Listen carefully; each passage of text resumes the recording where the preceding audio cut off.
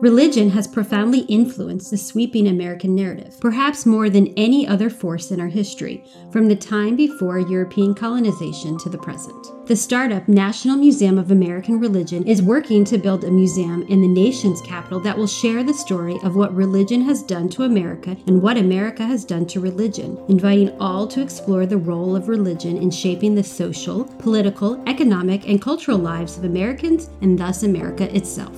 Join our host, Chris Stevenson, for Season 2 of our podcast series, Religion in the American Experience, as we follow scholars deep into America's religious history and learn how it can inform and animate us as citizens grappling with complex questions of governance and American purpose in the 21st century.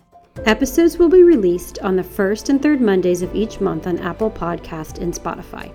Register for notifications on our website, www.storyofamericanreligion.org, under the Sign Up tab.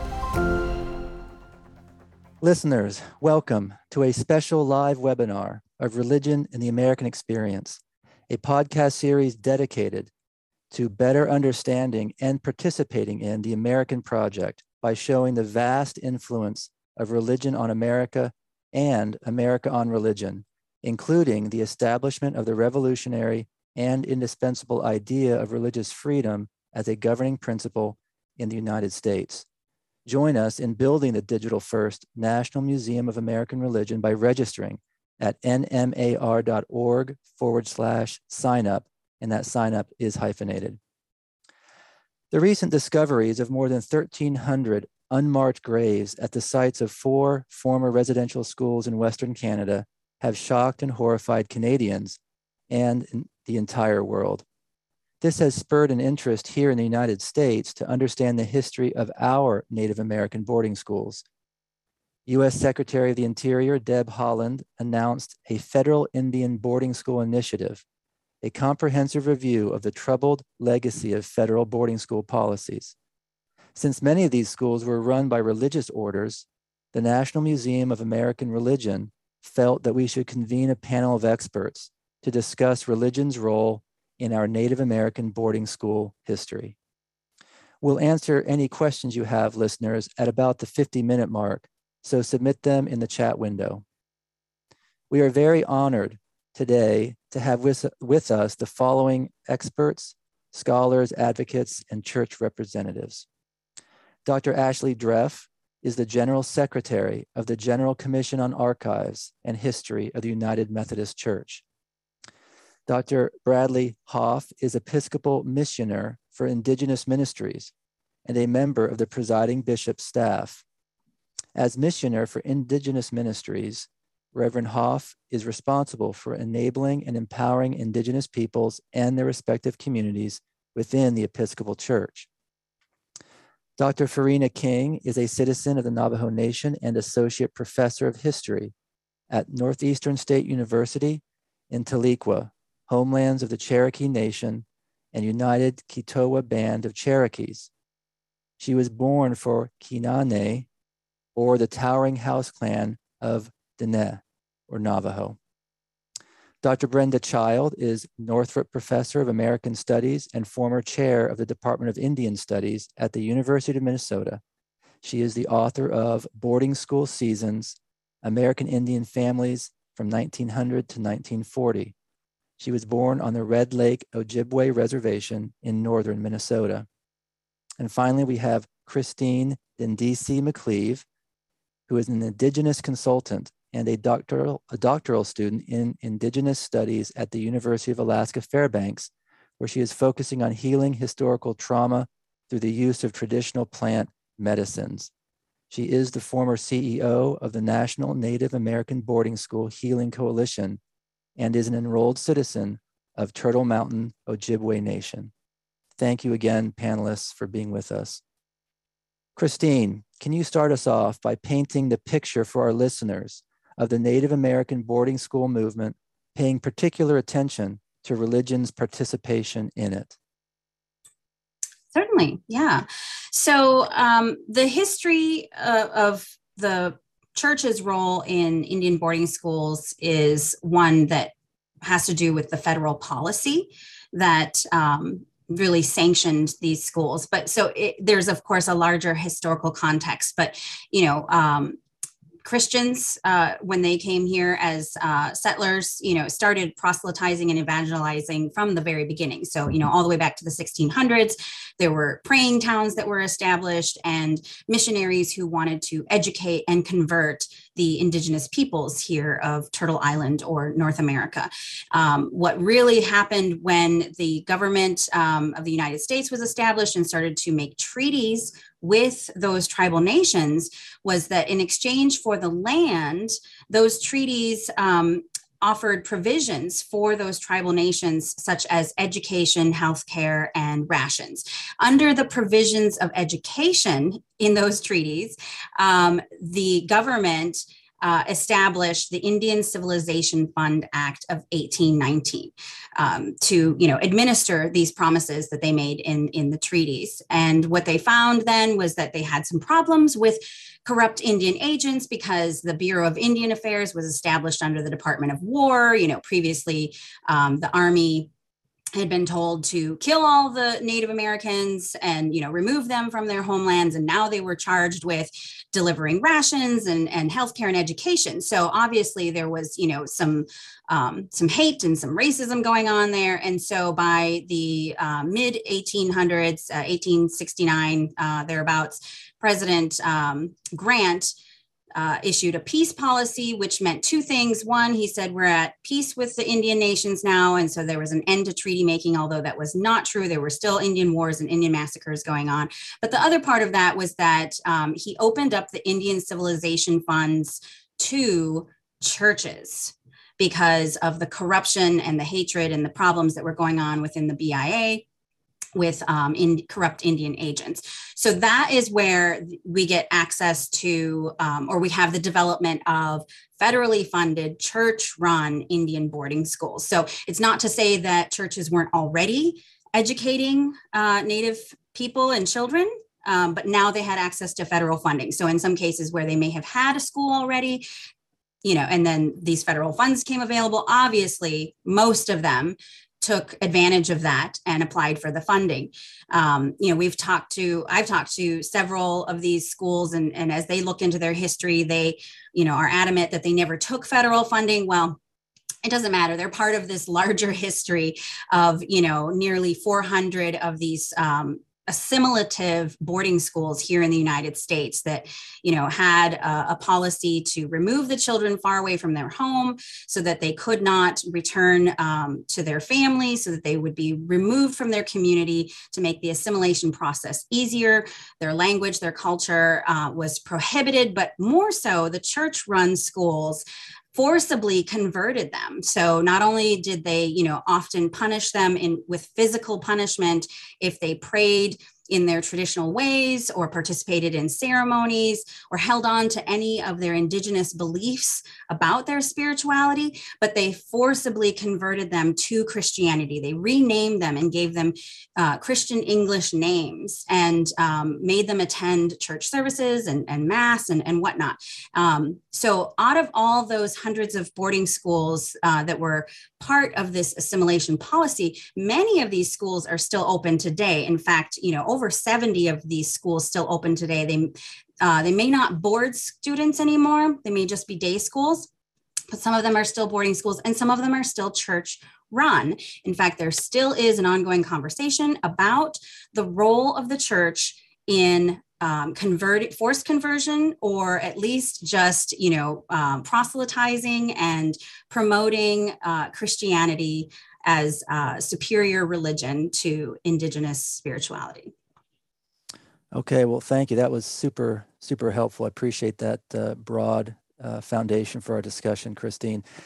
Brenda, I'm going to turn to you and ask you if you can give us, let's see, anything else from the historical record, add to what Christine said. You as a professor of history with, specialty in this area, what can you add to that picture that Christine painted for us? Yeah, so I guess what I would say about the history of government boarding schools, and this is something that's been a topic with me for a very, very long time because it was a subject of my first book. But what I have primarily studied as a historian are the off-reservation boarding schools established by the United States after Carlisle, the school founded in 19th century Pennsylvania. And there were, by the turn of the century, about 25 government boarding schools, off-reservation boarding schools operating from Carlisle to the Midwest to areas farther west, way out to, the Sherman Indian School and out on the West Coast. And so what I would say, even those were the federally funded schools, that dominated Indian education for about 50 years in the United States. And it's important to remember that in the United States, the federal government kind of turned away from government boarding school policies beginning in the 1930s. And under FDR, many of those schools began to close down, the federal schools. And as far as religion goes, I guess I would say during that time, even though these were kind of federal employees who ran the schools, who work for, you might work for an Indian agency, or you might be an employee and work at a government boarding school. Religion still played a role, right? Because at that time, there were very few people in the United States who would have thought that it was not a good policy to have Native people convert to Christianity. And so in the schools, like the schools in the Midwest I've studied, like Pipestone, Flandreau, and Haskell, usually students had to make a decision in boarding school as to what their denomination was. Were you a Protestant, and where I'm from in northern Minnesota, it's been kind of the Episcopalians have been very influential on the various reservations, or where I'm from at Red Lake, not in all the reservations, but in one community in particular, the Catholic Church was very dominant. And so people, you weren't given a choice, right, during the boarding school era. So Christian education was kind of compulsory. You had to go to church.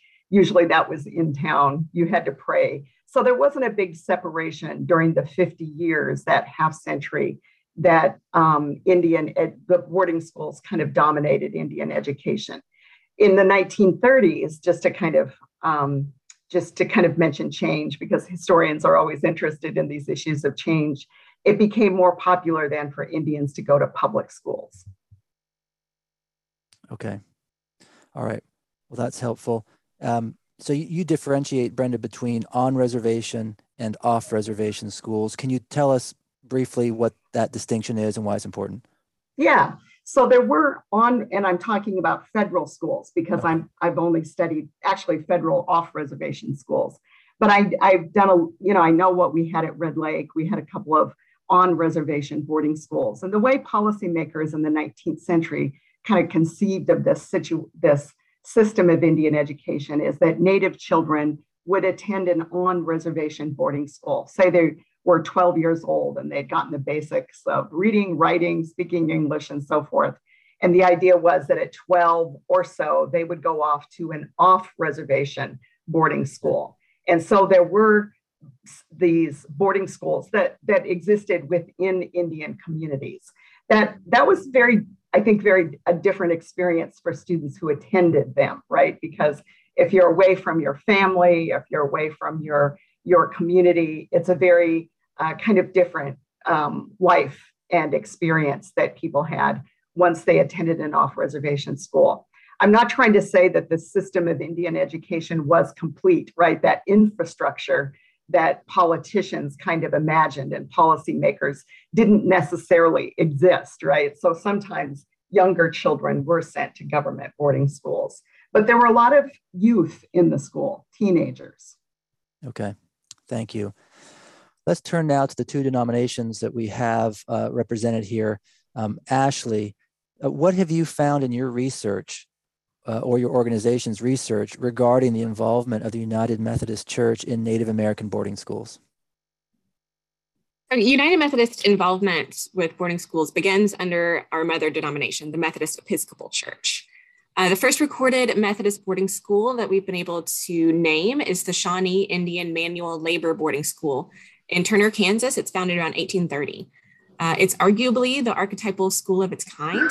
Other schools which come after this one, including Carlisle, modeled their entire educational systems kind of around these early manual labor schools.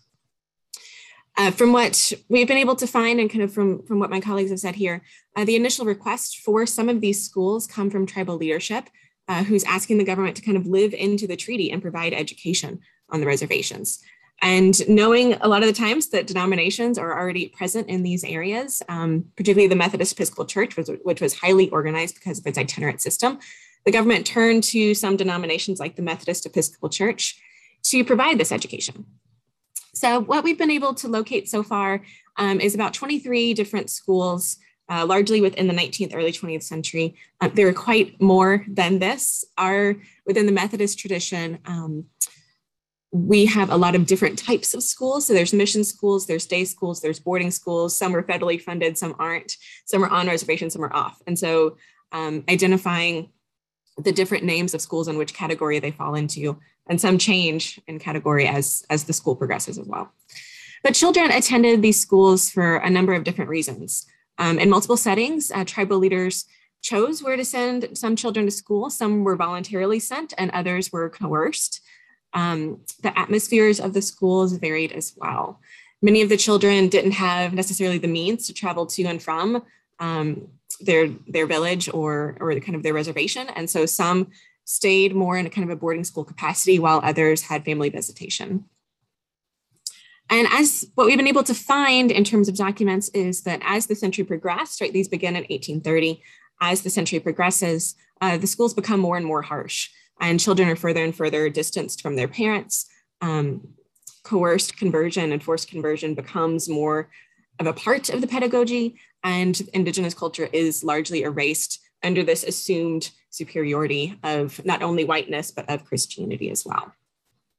And one of the interesting places that the General Commission on Archives and History is examining this question is through a comparison to the education and missionary endeavors on plantations to that of reservations. And so how do Methodists in the 19th century understand race, religion, education, pedagogy, mission, and all of this when you compare kind of the educational systems of plantations, which largely, particularly in the South, but not exclusively in the South, believed that enslaved persons were not, quote unquote, worthy of education or of Christianity, versus on the reservation where Indigenous cultures are, I'm using air quotes, worthy of Christianity, but a forced Christianity, and worthy of kind of white culture, but again, a forced assimilative white culture.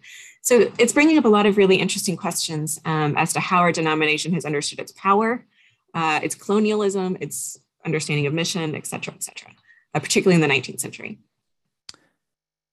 Thank you, Ashley. Do you know why? So it sounds like early 19th century, that when the first schools were established, you indicate that the atmosphere was generally positive, but then moved later in the 19th century towards more harsh towards these students. What can you tell us about that? What sort of data do you have about that? Can you describe what you mean in maybe a little bit greater detail, and maybe why that happened? I can't pin down one concrete reason as to why. My kind of best guess would be that, the increased racism as the 19th century progresses, the assumed, and again, quotes, manifest destiny or doctrine of discovery that's going forward as white settlers kind of push into the West. I think there are more and more encounters of white settlers and colonizers with Indigenous culture, and that's going to breed more racism and more misunderstandings of cultural perceptions. And so that's what I would attribute to kind of the increased harsh treatment. I think you also have more and more missionary societies being developed in the Methodist tradition as the century progresses. And so that's also going to kind of feed and fuel the racism and then the harsh treatment and the assumed superiority of Methodists. Yeah, okay. And when you say assumed superiority, was that I can't imagine. I mean, was that sort of an official doctrine of the Methodist Church? What was their official stance towards Native Americans? And maybe there's not an official stance, but what do you find? The closest thing, I don't have a quote unquote official stance, but the only body that can speak for the United Methodist Church is the General Conference. I don't have the quote in front of me, but in the 1860s, kind of right around the Sand Creek Massacre, which Methodist clergy were largely responsible for. There's a quote from our Book of Discipline from the General Conference Minutes that describes Methodists as religiously, racially, culturally superior to Indigenous persons. So that's about as close as you can get to an official stance, Sure. Being in the General Conference Minutes and spoken from the floor. Okay, thank you, Ashley. Bradley, let's turn to the Episcopal Church. What have you found in your research regarding the involvement of the Episcopal Church in Native American boarding schools? Palamia, thank you. I just want to start out by saying that this is a very personal issue for me and for my family. My parents were raised in the boarding schools in South Dakota. My father was raised in the federal boarding school at Pine Ridge, and my mother was raised in St. Mary's Episcopal School for Indian girls in Springfield, South Dakota. Additionally, my mother's great-grandfather was a student at Carlisle Indian Industrial School in Pennsylvania. So I've known about these schools my entire life. I heard stories about them from my parents and other relatives. It's part of the narrative that I grew up with.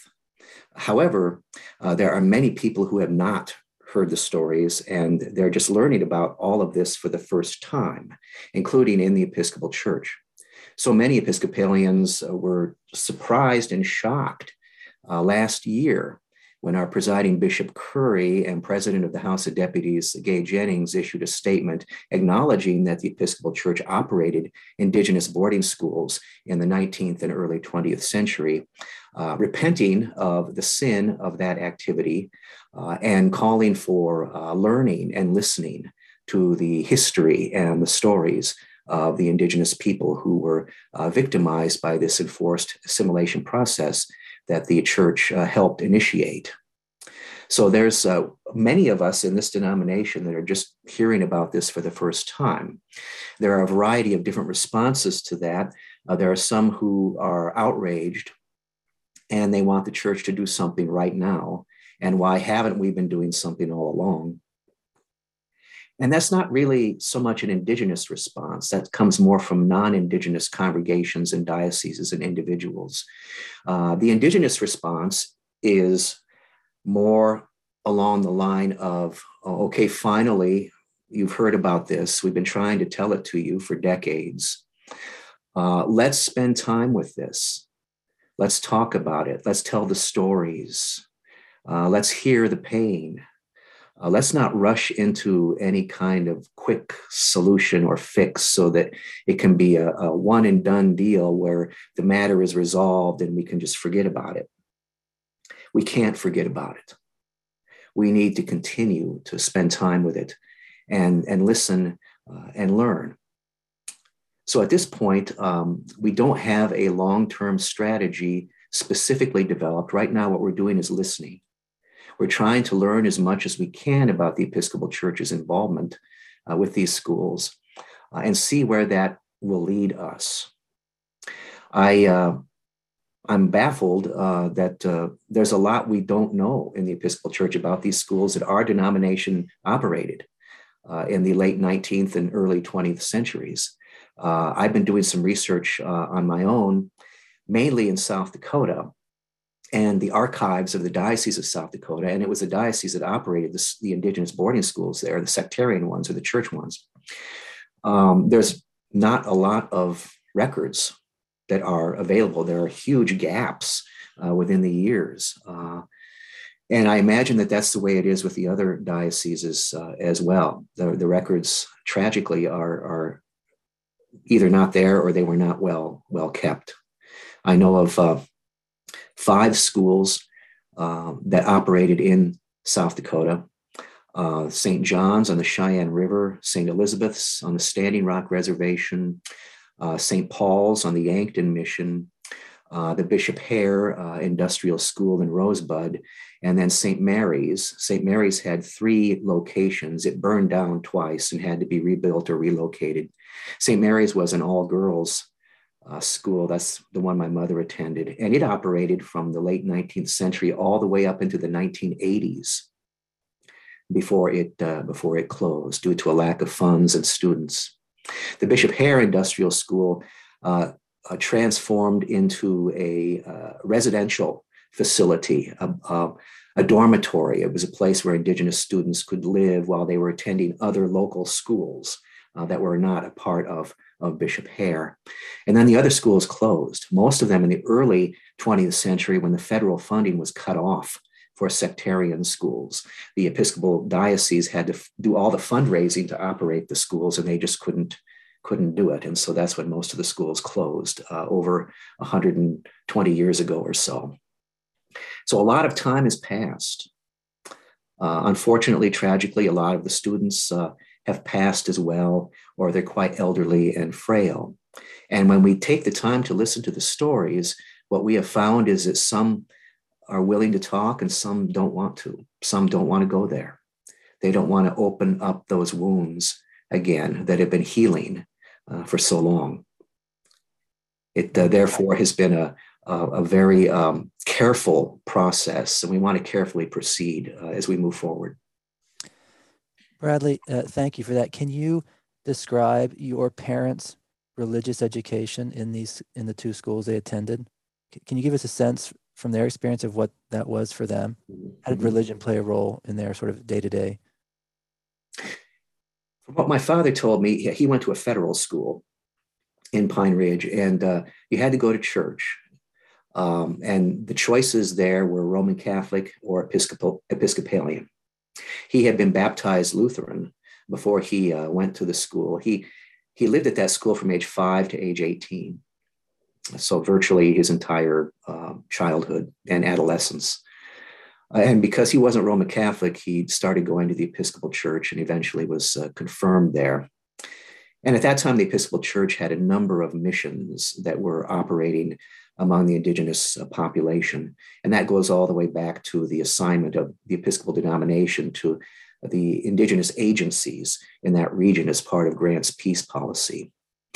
My mother was baptized and raised in the Episcopal Church before she went to St. Mary's, and that's one of the reasons that her folks sent her there.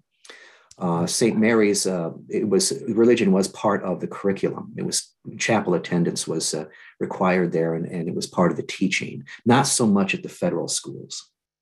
Okay, all right, thank you. Very helpful. Farina, let's turn some time over to you. Can you tell us the history of the Church of Jesus Christ of Latter-day Saints with regard to Native Americans, in particular, of course, related to this boarding school issue? Sure. So to also in my bio, it helps to explain also my positionality in coming to this, since you're probably wondering how I can speak to this question of people. How do Latter-day Saints in the church, as I'll say it because the official title is the Church of Jesus Christ of Latter-day Saints. And rather than repeating that every minute, I'm going to be using that term, is that, as you mentioned before, I am Dene. I'm a citizen of the Navajo Nation, Bilagana, white settler descent born for the Kia'ani and Sinajeni clans. And I live in Tahlequah, Cherokee Nation, and United Kituwa Band of Cherokees. So thanks for trying, Chris, to pronounce that one to make sure that's recorded so people can hear. And my parents met at Brigham Young University. They are both converts who joined the Church of Jesus Christ of Latter-day Saints as young adults. My father, who is Dene, just a story to, I think, embodies a lot of the connections between the history of the church. And I'm actually working on a book of Dene Do Gamali, a memoir of Navajo Latter-day Saints in the 20th century. So when we say Native American, also keeping in mind, I'm really honored to be here with the diverse voices. Of course, no single Native American is the same, even within a tribal nation, and the diversity and all the different experiences. So, there are parallels, similarities, but I am speaking especially from the experience in my research and Dene studies. So my father went to boarding school, Fort Wingate, and also was at Rhema, a dormitory. And people don't talk about how there's boarding school experience or very intersecting, intertwined experience that aren't necessarily in what people recognize as a federal Indian boarding school, where a lot of the emphasis has been on.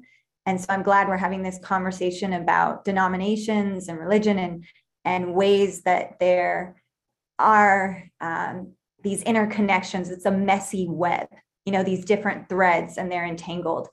And my father, when he was going to the Rhema dormitory, it technically was a public school he was attending, but he was also having a very boarding school assimilationist kind of education, staying far away from home and living in a dorm to go to school in a predominantly Latter-day Saint community, Rhema. And that, like Dr. Child had mentioned before, he had to choose a religion, kind of, my father talked about it as if it was signing up for a club. And he would go to different groups.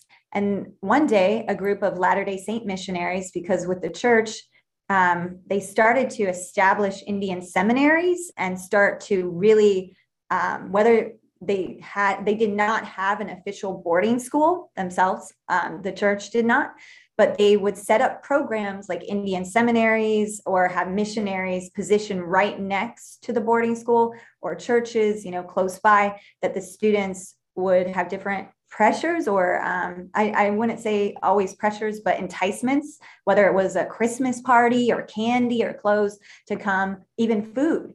And I would hear stories with my work with boarding school oral history at Intermountain Indian School, for example, which was arguably one of the largest federal Indian boarding schools, opened in Brigham City, another predominantly Latter-day Saint town. The school was technically non-denominational, non-Mormon, but there were all these kind of underpinning ties between the church and the school. A major Indian seminary program, and students who I talked to would say, I was hungry, so I went over to the church seminary. I went to their different activities, or that I heard in my studies, there was a preference for Latter-day Saint staff being hired at Intermountain, and actually protests and petitions and even some potential lawsuits involving those kind of favoritism and preference and such. So there's all these kind of dynamics. But back to the central story, I wanted to coming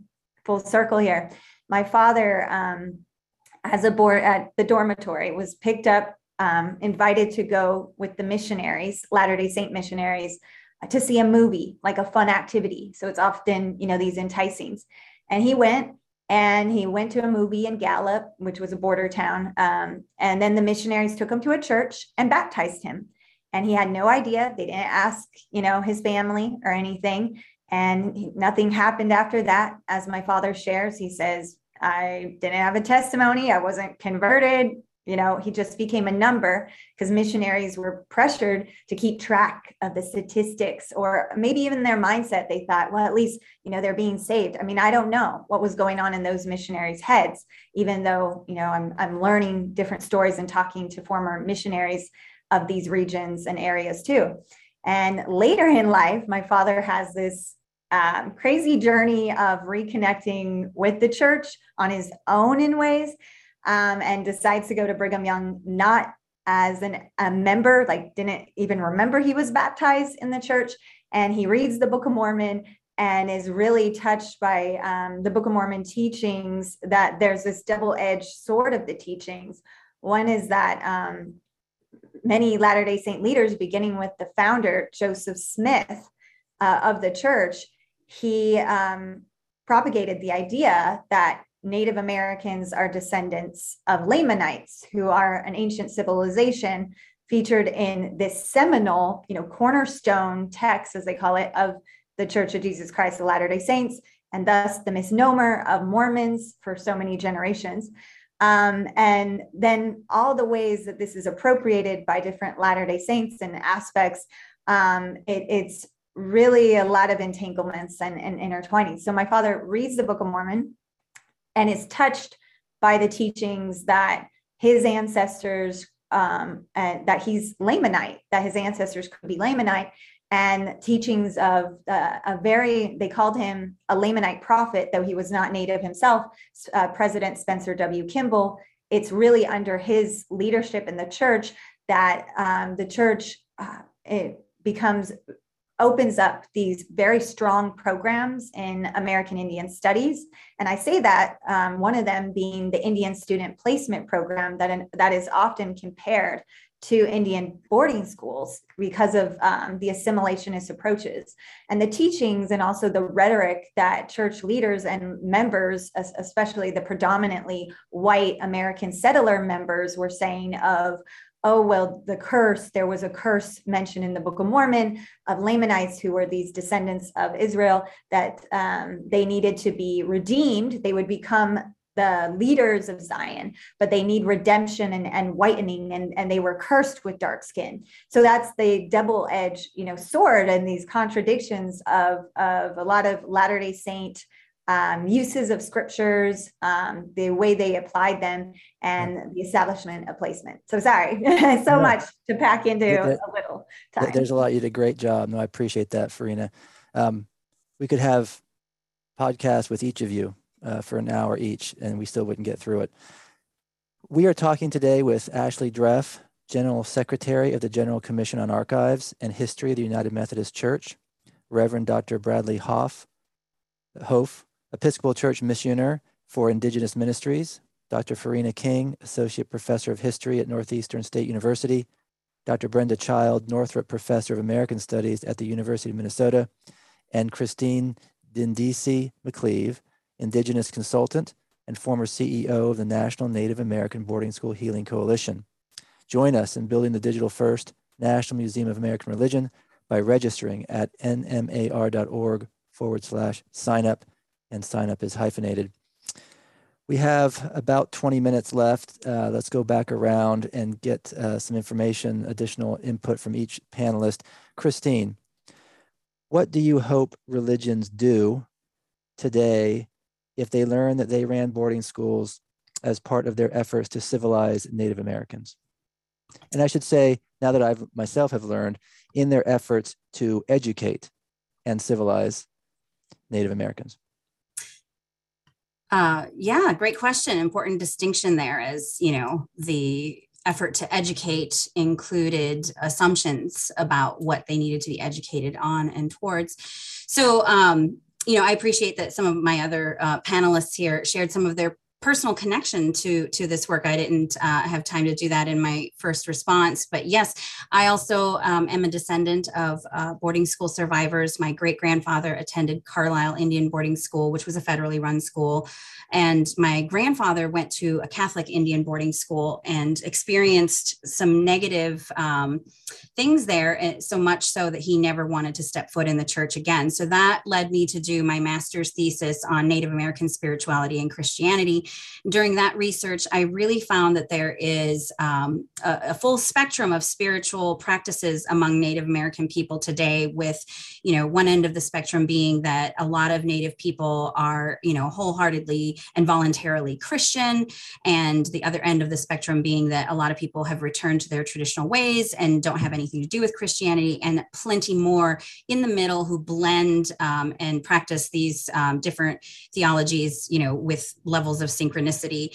So the main thing to impart there, though, however, is that the extreme ends of the spectrum don't have much tolerance for each other, because there are still churches out there, mostly evangelical, that still perpetuate the idea that Native spirituality is evil and non-biblical and demonic. And this still, creates a lot of harm. And especially for those who have returned to their traditional spirituality and want nothing to do with Christianity, they hold deep resentment and hurt that has come from these experiences of their spirituality being judged and deemed evil. So there's still a lot of room for healing in our communities. It gets really complicated when, we have relatives relatives within our own families that have differing religious and spiritual views. It becomes hard to practice that tolerance and acceptance and compassion for each other when there's, still that underlying historical trauma and hurt that comes from this history of forced conversion. And it's not just forced conversion and the fact that they really, stole our way of living. Hearing Dr. King, I made a note to myself, they not only stole our language and our culture and our ceremonies, they stole our ancestors. I mean, that's just my perspective. But the church needs to examine its role, not only in the boarding schools, but its relationship to expanding colonial empire on a global basis, and its role in, taking the lands from indigenous peoples and propagating this system of, Western ideology and capitalism, and then not only the harms that came from that land acquisition and wealth building on the backs of African slaves and American Indian people with stolen land, but the harms that were carried out in these church-run boarding schools that go beyond just ethnocide to devious abuse, spiritual abuse, physical abuse, and sexual abuse. There were testimonies that came out of the Canadian Truth and Reconciliation Commission of babies being born and then murdered, whether they were born to students or in some cases, the testimony was that they were born to nuns. There are many stories of very evil things happening at these schools. And even some as benign as, telling the children that they can't speak to members of their own tribe or their brothers or sisters or their relatives who are there. All of these things have inflicted a level of harm that lingers with us as historical and intergenerational trauma. Many Native people have been calling for the churches to look into their records, to share those, to make those publicly accessible, to really get into the truth telling of this history and these experiences. And we believe that that is starting to happen now, thanks to the Secretary of the Interior launching the initiative to investigate, that churches and church goers are finally waking up to the fact that they need to examine this history. However, there needs to be a lot more work that's done to make sure that they don't do any more harm now that they want to make reparations or try to enter into truth and reconciliation processes. Churches need to understand that in this process of truth and justice, there's a basic principle not to cause any further harm. This includes being self-seeking in absolution. This is a time for Native people, for descendants and survivors of these schools to really tell their stories and not to have that be a campaign for churches to say, look, we're doing the right thing. The churches need to exercise extreme caution when it comes to collecting testimony or oral history. In no case, in no court, is the perpetrator of a crime ever the one responsible for collecting testimony from the victim. So the churches need to recognize that their role in this history and these experiences is the perpetrator of crimes. Now, we also have people who've said, they had positive experience at boarding school.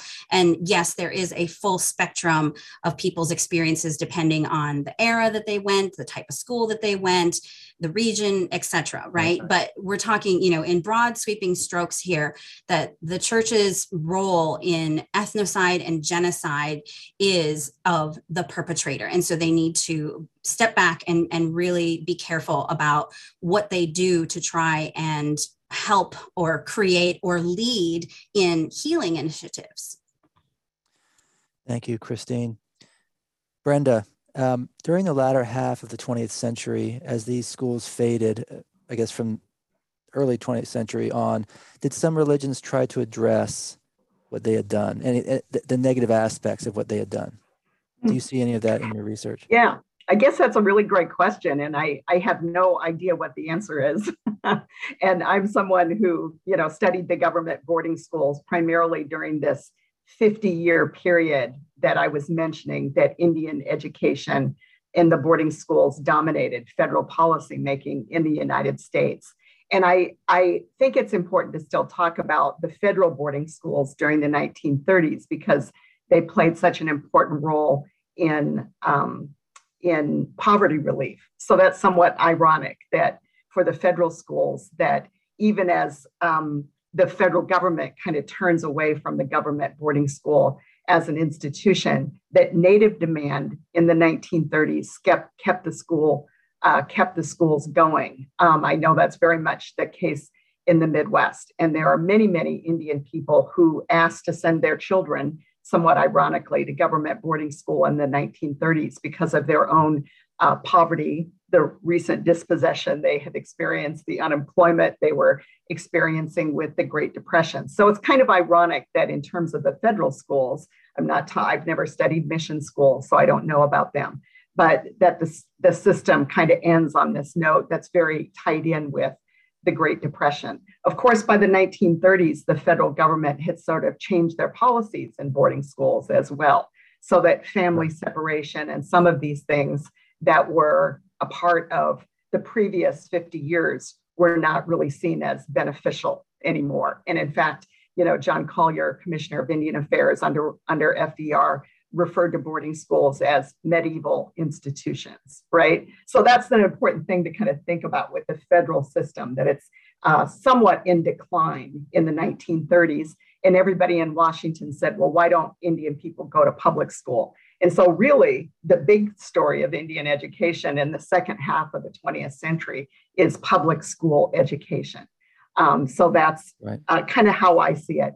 But I also want to, I think Christine's comments, I think were very good and made me think about how, when we teach American Indian history, we do talk about religion and missionaries as part of settler colonialism, as part of the system that came to be in the United States, the structure here that exploited Native peoples' lands and their resources.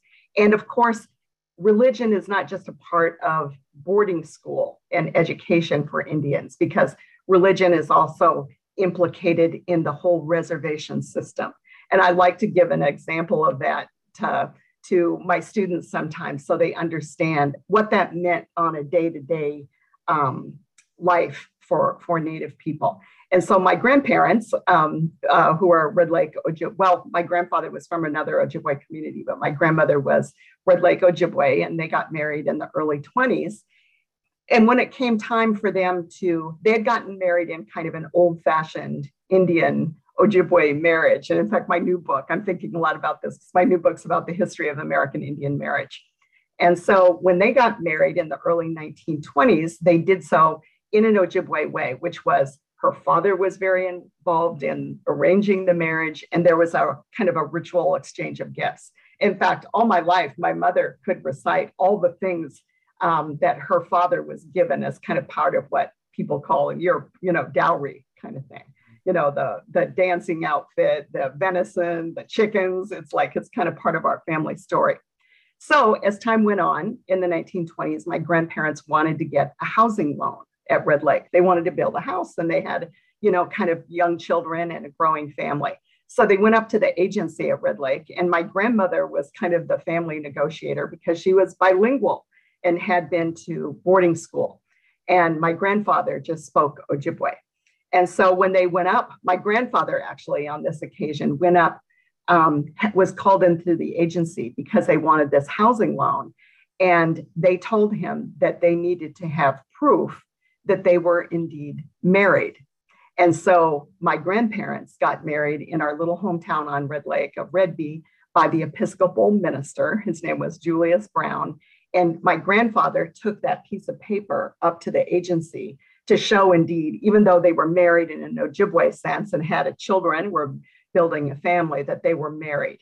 Because my grandfather did not speak English, the Indian agent, I've read these records, said, we're going to have to talk to the minister. We're going to have to talk to Reverend Brown to see if indeed you are married. So even the official paper, my grandfather's word that they were a family, that they had a marriage, was not good enough under the reservation system. Well, then Julius Brown came through for my grandparents. He said, yes, indeed, they are married. And you can see how the tone shifts on the reservation. They get a housing loan. Suddenly they're a nice, desirable couple. Instead of all this skepticism about their status. They commented on my grandmother's was he really the father of her children? All kinds of meddling, right, that the agency did. And so it's important for us to realize that the reservation system is also there and part of boarding schools, and that it was very implicated, the missionaries, the role of religion, in a way that I don't think exists today, but it certainly existed during that kind of 50, I would say during the allotment and assimilation years, that 50-year period, and continued to be very influential for a very long time. So I think, that's how I kind of look at the issue of religion in terms of American Indian history. Thank you. That's super helpful, Brenda. Let's see. Let's ask these last.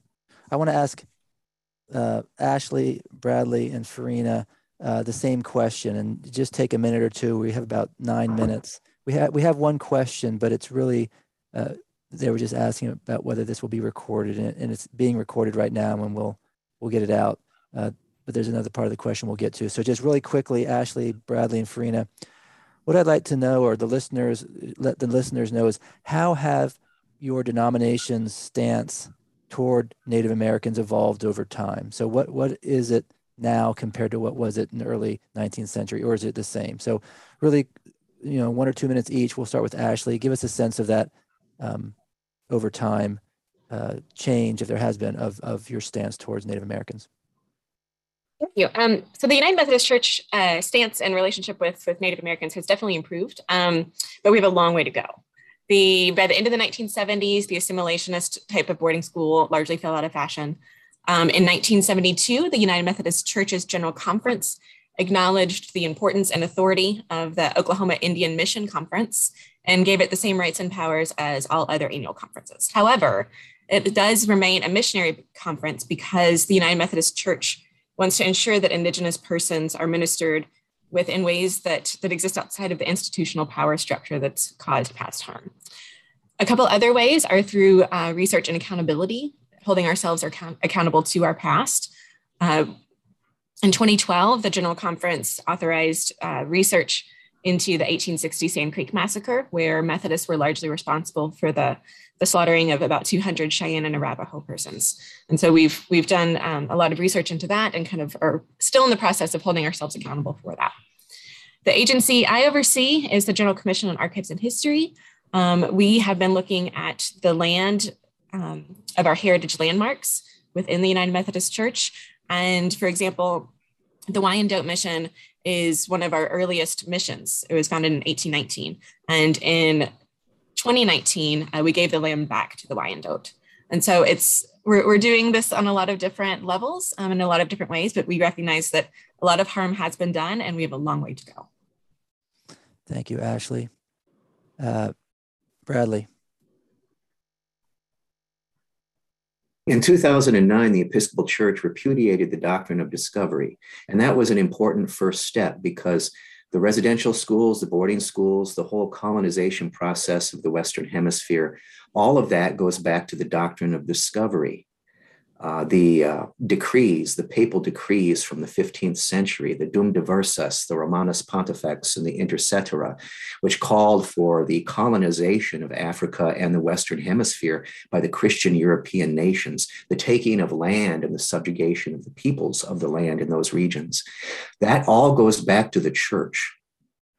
That was its origins. And the gospel of Jesus Christ, tragically, unfortunately, was brought to the Western Hemisphere along with the narrative of colonization and white supremacy. Those narratives have not yet been effectively separated from each other. There are still white supremacists who consider themselves good Christians, and they don't see a conflict at all between the two of them. As awful and distorted as that comes across to most of us, it is true. So repudiating all of that was an important first step. However, that is just a first step. More needs to happen, specifically looking at our history, what our involvement has been, and what our response to that needs to be, what the ways of seeking justice and reconciliation need to happen. I have found in the Episcopal Church anyway, And in the Diocese of South Dakota and Minnesota, where I am, there are a good number of indigenous clergy in the Episcopal Church. And this goes all the way back to the 1850s. And the reason for that was because when the missionaries came to our regions with their agenda of assimilation, we were theologically, spiritually able to see through that. We were able to see the gospel and not the church's agenda. When we heard stories about Jesus Christ for the first time, many of our elders already knew those stories. They already knew of a Christ figure, an indigenous Christ figure who transcends cultures and spiritualities around the world.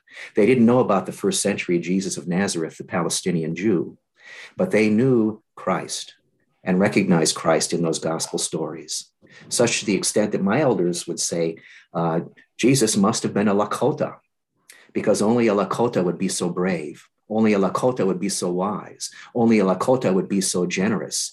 Only a Lakota would go to his death with such honor and integrity. And so that's what we have been embracing. And that's what I think helps indigenous people, at least in the Episcopal Church, to be Christian, is to know that our narrative is our narrative and Christ is found within it. We don't claim the narrative of Israel. The narrative of Israel is a narrative of colonization. We claim the narrative of the indigenous peoples of the Old Testament, the Canaanites, the Jebusites, the Perizzites, the Hittites. We see things from a very different perspective, but it's what helps us to be Christian. Thank you, Bradley. Farina, you're not a representative of the Church of Jesus Christ of Latter-day Saints.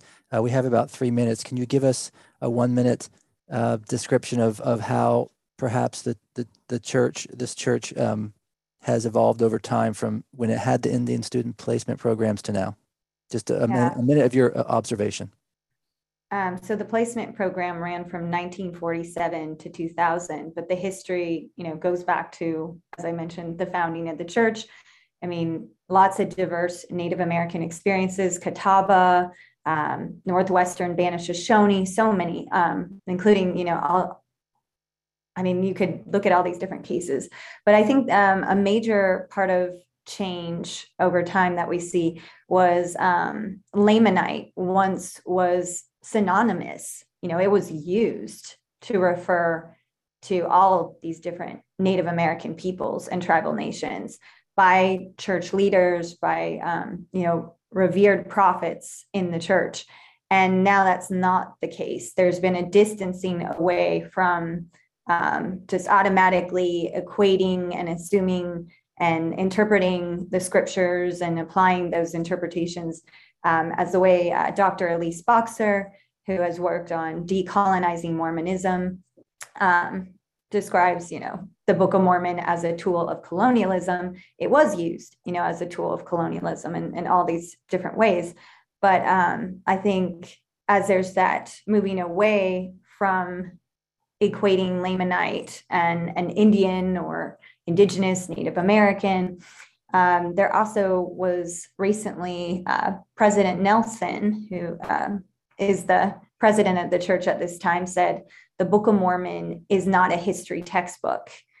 And he said that at an event as the church was sponsoring and supporting the First Peoples Museum that opened in Oklahoma recently, and is really trying to support family history and oral history and different projects and relationships with different tribal nations.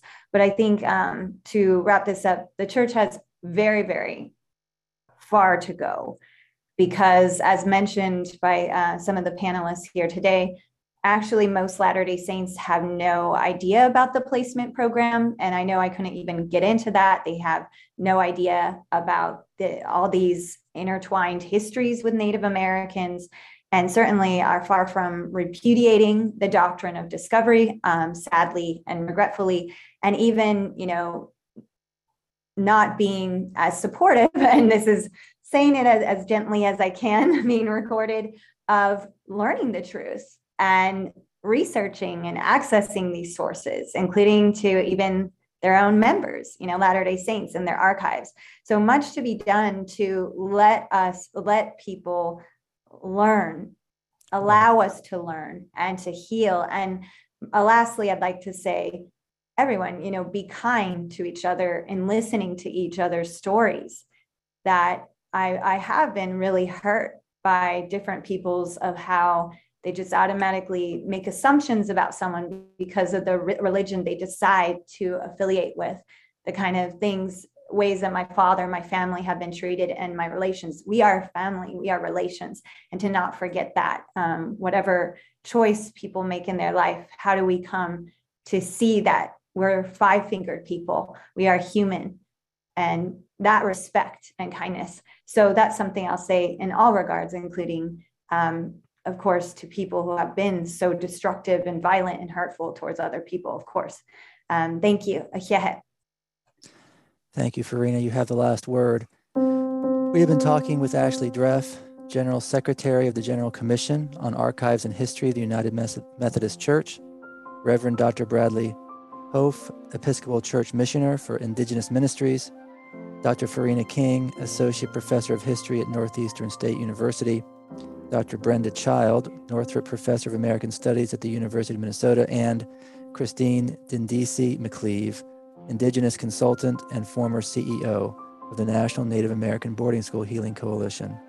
Panelists, thank you so very much for being with us today and providing compelling information about the history of religion's role in Native American boarding schools, which has helped us to understand America more deeply and be more equipped to participate in the nation's reckoning with its treatment of Native Americans, with an eye to improving and preserving the American experiment in self-government. Thank you very much. The podcast series, Religion in the American Experience, is a project of the National Museum of American Religion. Episodes will be released on the first and third Mondays of each month on Apple Podcast and Spotify. Register for notifications on our website, www.storyofamericanreligion.org, under the Sign Up tab.